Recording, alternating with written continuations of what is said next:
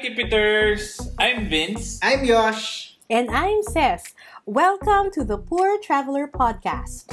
The show that will help you plan smart, travel safe, and make every trip worth it. Worth it. Worth it! Over the past 10 years, Vince and I, we have visited almost 50 countries so far.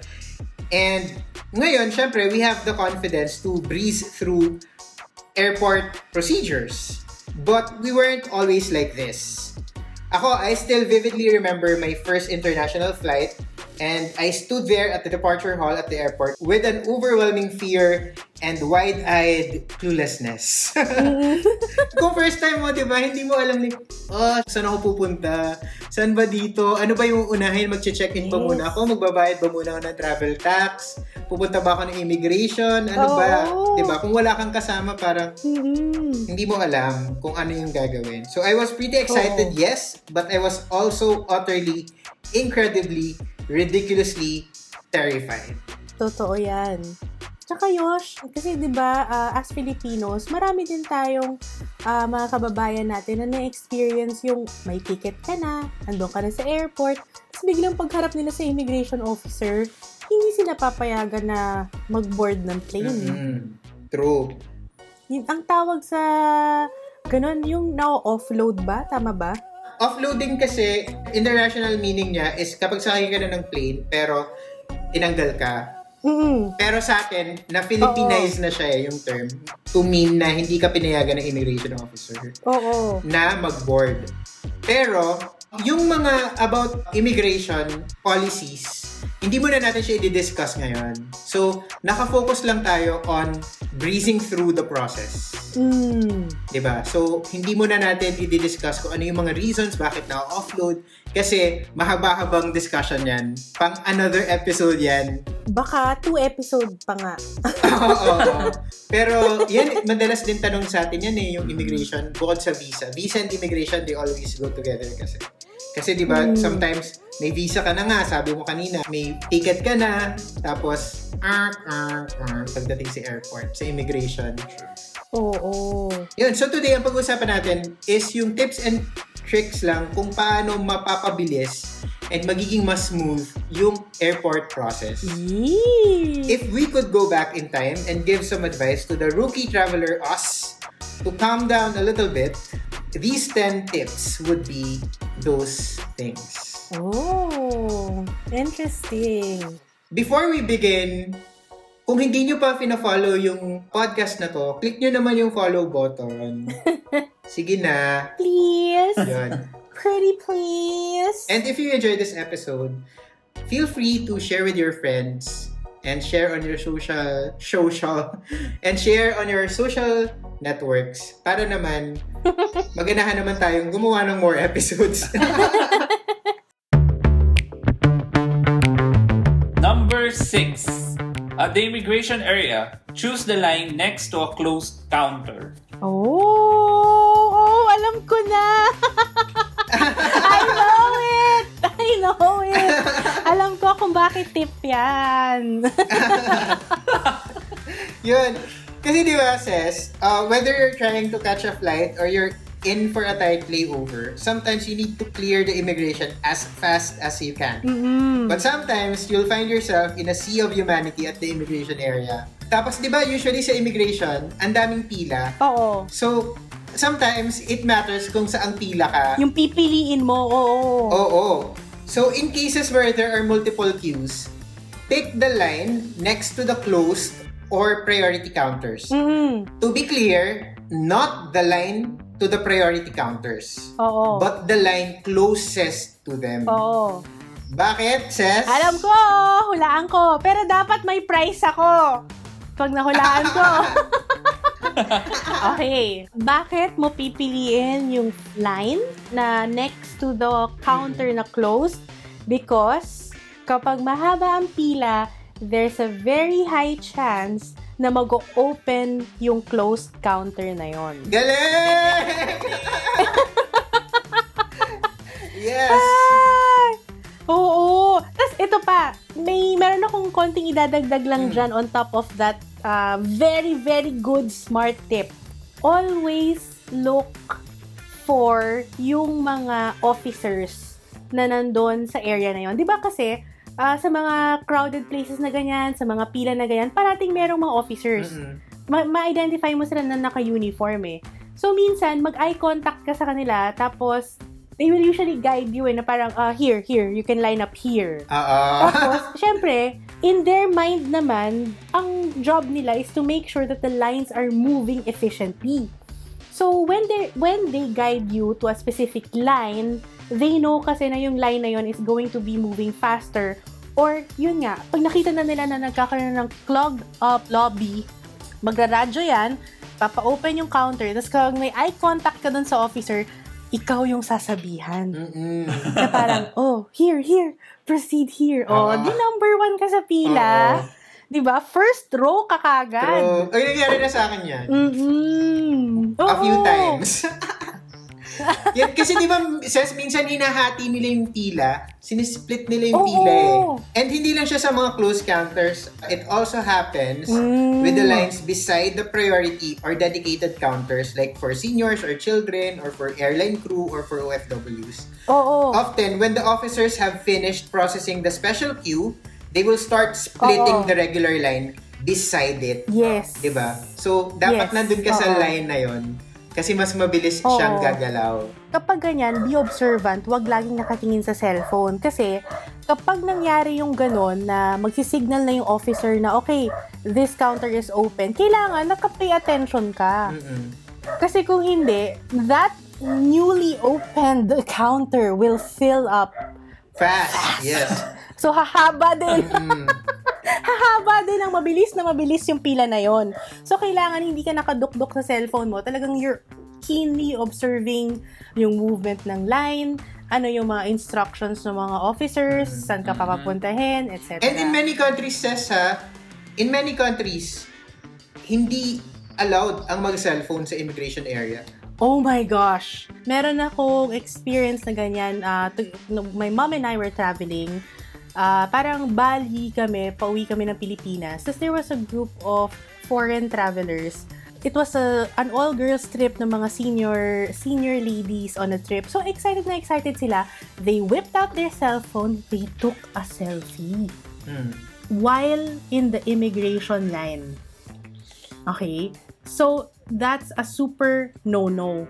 Bawal yon. So, nilapitan sila ng officer, tapos pinapa-surrender yung cellphone. Pinapa-surrender? Actually, pinapa-delete sa kanila yung photo. Pero kasi, nagkakaroon ng lost in translation, hindi sila magkaintindihan.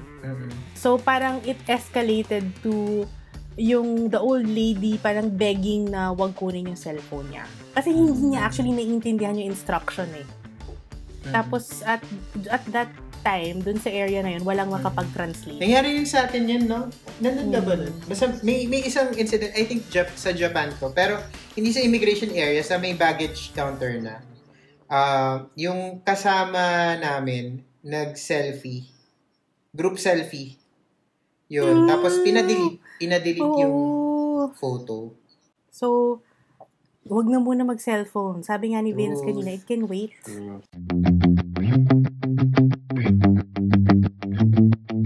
Number 7. Research immigration and customs policies. Yun. Ayun. Ito, dapat nga, hindi to kasama dito, pero sobrang important nito. Kailangan natin siyang sabihin.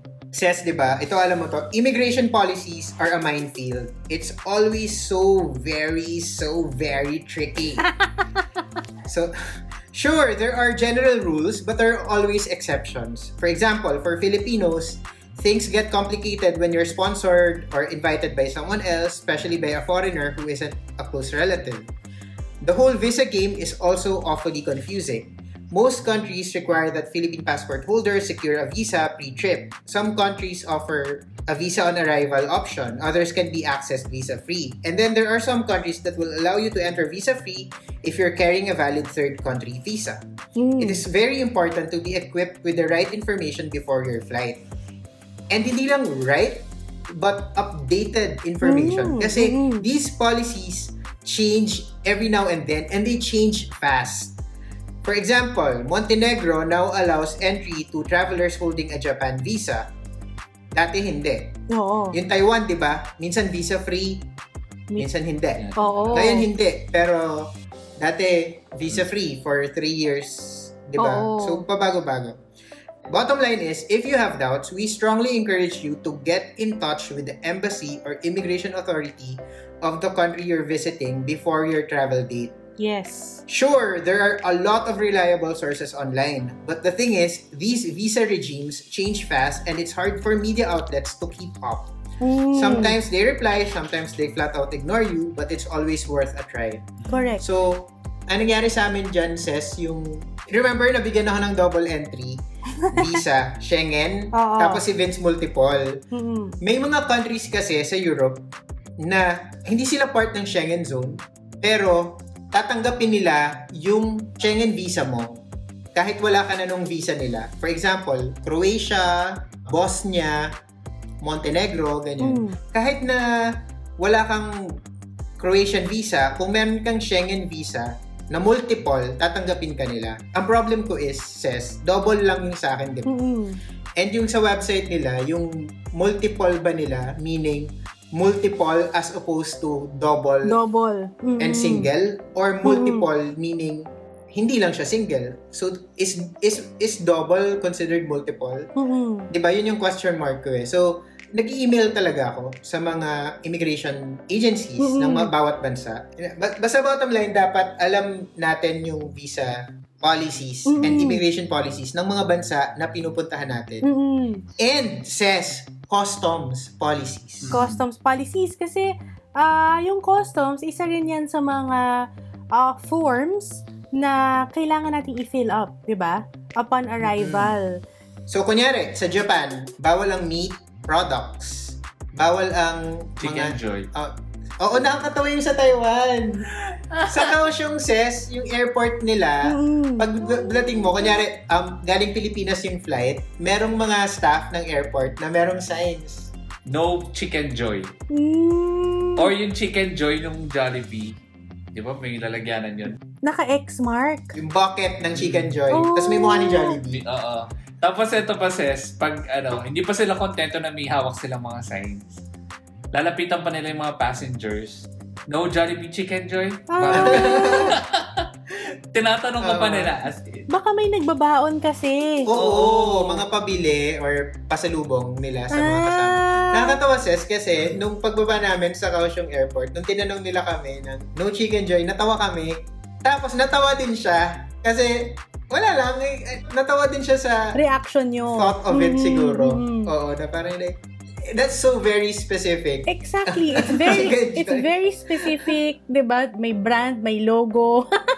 It makes you wonder gaano kadaming tao yung nagpapasok ng Chicken Joy for them na specifically i-mention. Correct. No Chicken Joy.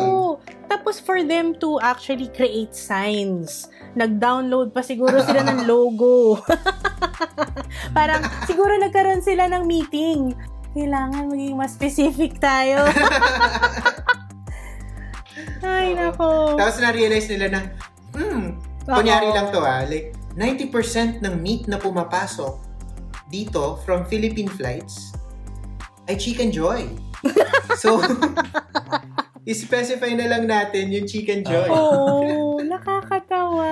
So, ayun. Meron din ako isang experience na parang I was going on a trip to Singapore. Tapos, at that time, meron akong prescription drugs. Kasi parang meron akong hormonal issues.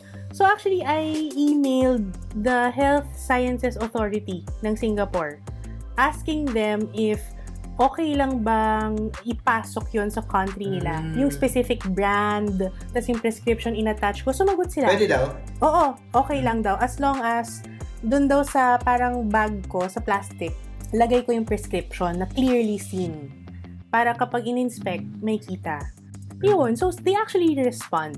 Sa mga nakikinig sa atin, we can't stress this enough. It's really important that you know the immigration and customs policies of the countries that you're visiting kasi meron siyang consequences, di ba? So, immigration, minsan airport to airport ka, baka ma-deport ka. Diba? Mapabalik ka, hindi ka nila papasukin. Mm-hmm. Tapos, sa customs, baka may fine. Ay, malaki. So, dati, sa Japan, pag nagpasok ka ng mga prohibited items like, kunyari, meat, ganyan, dati, tatanggalin lang nila. Ngayon, mas strict na sila. Nagbigay sila ng press release last time na ngayon, meron ng fine talaga na ganito kalaki yung magiging fine mo. And i-implement talaga nila to ng strictly. And even yung kanina yung sa Chicken Joy, nakalagay na yung fine, di ba? Parang 1 million. Hindi ko naman tanda yung exact mo. Pero basta may malaki. Fine. So, ayaw nyo naman, di ba, na maubos yung yaman nyo. Dahil lang nagpasok kayo ng Chicken Joy sa Taiwan. For me din important is yung currencies na dala ninyo. I-make sure nyo na isama talaga sa top of your list. Before kayo pumunta ng country na yun, alamin ninyo kung hanggang saan yung maximum na pwedeng dalhin na cash sa currency nila. Oo. Okay. Number 8. Locate your boarding gate first before exploring the airport. Ayan. Sorry guys medyo natatawa ako dun sa sa pagkasulat ng reminder. Feeling ko malalim ang hugot niya sa experience. Na very specific. Feeling ko may nagliwaliw, tapos na-realize nila, shit, yung palang gate namin is yung pinakamalayong gate. Oo. And feeling ko makaka-relate ka din dito. Yun nangyari sa amin, sa Hong Kong. Kasi di ba ang ganda ng Hong Kong airport. Tapos that time kasi hindi pa kami nakakabili ng mga pasalubong. So we decided, sa duty free na lang sa airport kami bumili. Confident kami nun kasi ang aga namin sa airport, naka-check-in na kami, tapos naka-clear na kami ng immigration. So nandun na kami sa international area. Nag-shopping kami. So parang yung call time namin na magkikita-kita kami, family kasi to na mga 10 minutes before yung boarding time. Turns out na kailangan mo pang mag-train. Oh my gosh! sa Hong Kong. yung mga nila, gates, minsan kailangan mong parang, tawag doon? Monorail. Yung gate namin, kailangan mo pang mag-monorail train. Ay, stressful. Napaka-stressful ng ginawa niyo sa sarili niyo. Oo, may dalawa kaming kasamang bata, di ba? So, nakakaawa na takbo-takbo kami sa airport, ganyan. Pagdating namin, mahaba naman yung pila. So, carry lang. Oo. Sinuwerte kayo. Actually, very timely na na-discuss natin tong mga tips na to, no? Na parang, nga pala, pag pala may flight ka, hindi pala siya isang counter lang pupuntahan mo. Napakarami.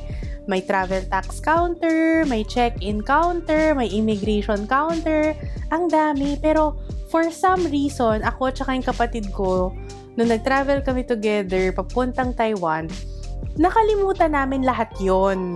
Kahit na nakapag-travel na kami before. Akala namin, basta na-check-in na namin yung luggage namin, pwede na kaming tumambay, mag-Starbucks, mag-relax. Domestic? Akala nyo domestic? Oo. Nakalimutan namin na, shocks, international flight pala tayo. Tapos, related to this specific reminder, yung gate namin, pinakadulo ng airport. Pinakadulo. Kaya actually, medyo feeling ko nga magkakaroon na ako ng heart attack ko nung time na yun. Kasi yung heart ko sobrang ang lakas ng pounding niya. Yung sinabi ko nga sa kapatid ko, mauna ka na. Kasi mas magaang siya sa akin So, mas kaya niyang tumakbo ng mabilis kesa sa akin. Pero siya, yung malayo na siya, pero tumitingin siya pa ba, bilisan mo na, mauna ka na. Tapos, sobrang eventful nung Taiwan trip niyo, actually, Yosh, tsaka Vince, lalo na nung ginawa natin yung Taiwan episode natin, tapos pinakinggan namin ulit, nagkwentuhan ulit kami nung kapatid ko, na parang sabi namin sa sarili namin dalawa, sobrang loser natin nung ginawa natin yung Taiwan trip. Pero, ang saya, isa yun sa mga pinakamasayang trip. Ay, sarap mag-travel ulit. True. Wait, sobrang eventful ng Taiwan trip nyo. Sa mga nakikinig sa atin na hindi pa naka-listen dun sa episode 5, which is yung Sabaw Moments in Taiwan. Pakinggan nyo siya. So, nakakaloka yung mga kwento ni Ses doon.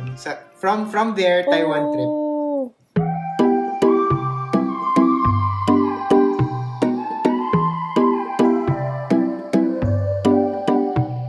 Number 9. Follow the 311 rule. Oh, what is that? Ano nga ba yung 311 rule? Yung 311 rule refers to the carry-on bag. Oh. So, the international standard is that liquids, gels, and aerosols must be in containers no bigger than 100 ml, and these containers must be kept inside a clear 1-liter Ziploc bag. Each traveler can carry only one bag carrying liquids. So, because 100 ml is equivalent to 3.4 ounces in the US, this is sometimes called the 311 rule. 3 ounces in 1-liter bag per one person. Okay. So, for many travelers, especially those who don't check bags, this is not enough. So, you have to choose what to bring on board wisely. Kasi tayo, lalo na dito sa Pilipinas, minsan medyo maluwag, di ba, yung pag-implement sa mga carry-on. Tayo pa naman, meron tayong attitude minsan na kung lulusot, di ba? Yun. Pero makakatagpo kayo na airport sa ibang bansa or kahit dito sa Pilipinas na merong security officer na sobrang strict. So, it's always best to follow kung ano yung rules kasi these are safety rules din naman. May reason kung bakit sila ini-implement. Yun lang. So, basically, 3 ounces in 1-liter bag per person. 311 rule. Naranasan ko rin dati. I was in Indonesia. Tapos meron ako nakita doon na shampoo for dry scalp na sobrang effective sa akin. So, ang ginawa ko, bumili ako ng malaking bottle noon para ang intention ko is uwi sa Philippines. Tapos, ang ginawa ko, splinit ko siya into 3 different bottles. Pumunta pa ako sa Daiso para ma-split ko siya into 3. So, buti na lang, even if tinapon ko yung malaking bottle niya, I took a photo of it. Kasi, nandun ako sa baggage check, tinanong ako, ano yung laman nung mga maliliit kong bottles and bakit identical siya ng itsura, diba? So, in short, parang it's as if I'm carrying on board a huge amount of the same quote-unquote chemical or solution or whatever. So, medyo na-question ako doon. So, buti na lang, I took a photo of yung bottle, tapos in-explain ko na it's a dandruff shampoo na wala sa Pilipinas, na effective sa akin. So, I really need it.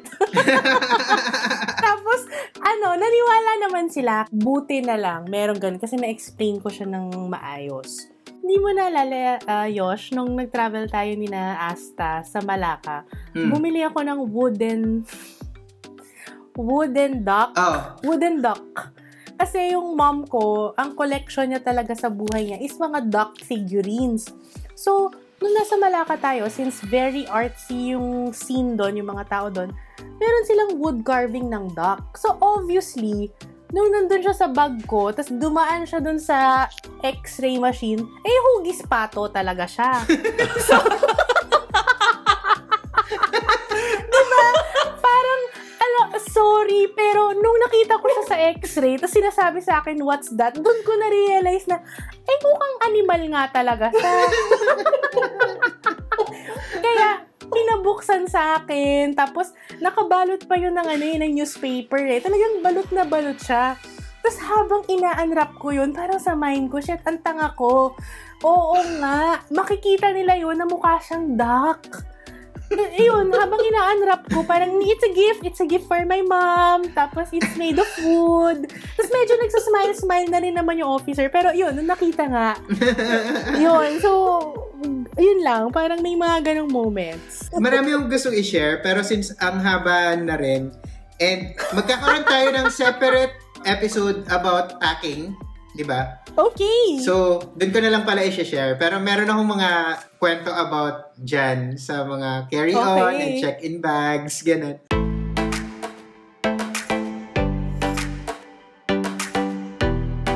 Number 10. Don't connect to open free airport wifi. Yes. Bakit, sis? Huh? Lagi ka ba nagko-connect sa airport wifi na free? Feeling ko guilty siya. As in ang first order of business ko. Ay, nako. Bakit, guys? Kasi, sis, hindi siya airports are hotspots for hacking. Correct. So, yung security mo, personal information, lalo na kung gumawa ka ng financial transaction, banking transaction, or, di ba, nag-login ka sa mga important na mga accounts mo using an open, unsecured Wi-Fi, you're very vulnerable to hackers. Pwede makuha yung information mo. So, as much as possible, avoid. Huwag kayong mag-connect sa airport Wi-Fi. Yun. Lalo na yung mga free and walang hinihinging any sort of security keme. Oo. May iba kasing mga airport says na parang free lang talaga, connect ka lang, di ba? Oo. Pero yun, dun sa mga open free wifi talaga na connection, ingat-ingat na parang Yun yung dangerous. wag kayong magbubukas ng mga banking or wag kayong magpo-purchase or ng mga don't connect bagay-bagay. at all. Oo, wag na lang mag-connect nga. Or if kailangan nyo talaga, gumamit kayo ng VPN. And if magko-connect kayo, make sure na yung ko-connectan nyo is yung official airport wifi kasi meron ding mga gumagawa ng fake. Para ma-hack nga kayo. Gagawa sila ng fake na wifi para dun kayo mag-connect. And kapag nag-connect na kayo dun, may access na sila dun sa device nyo. Oo. Kasi madalas, ang dami kong kakilala and kahit ako dati, yun talaga, tulad mo nga, first order of business, maghahanap talaga ako ng free wifi. Pagdating, kasi lalo na aalamin ko kung paano makaalis ng airport papunta sa city center. Diba? Yun yung una kong ginagawa. So, ngayon, bago pa yung trip, kailangan alam ko na siya.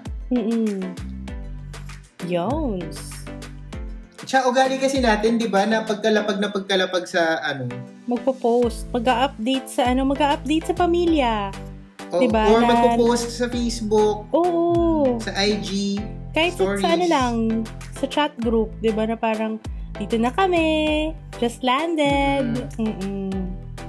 So, tiis-tiis lang, hanap ng wifi na mas safe. Or, kung meron kayong parang, di ba, most pocket wifi naman sa airport kiniklaim?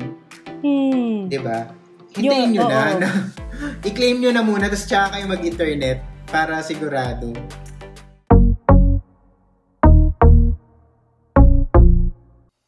Yes.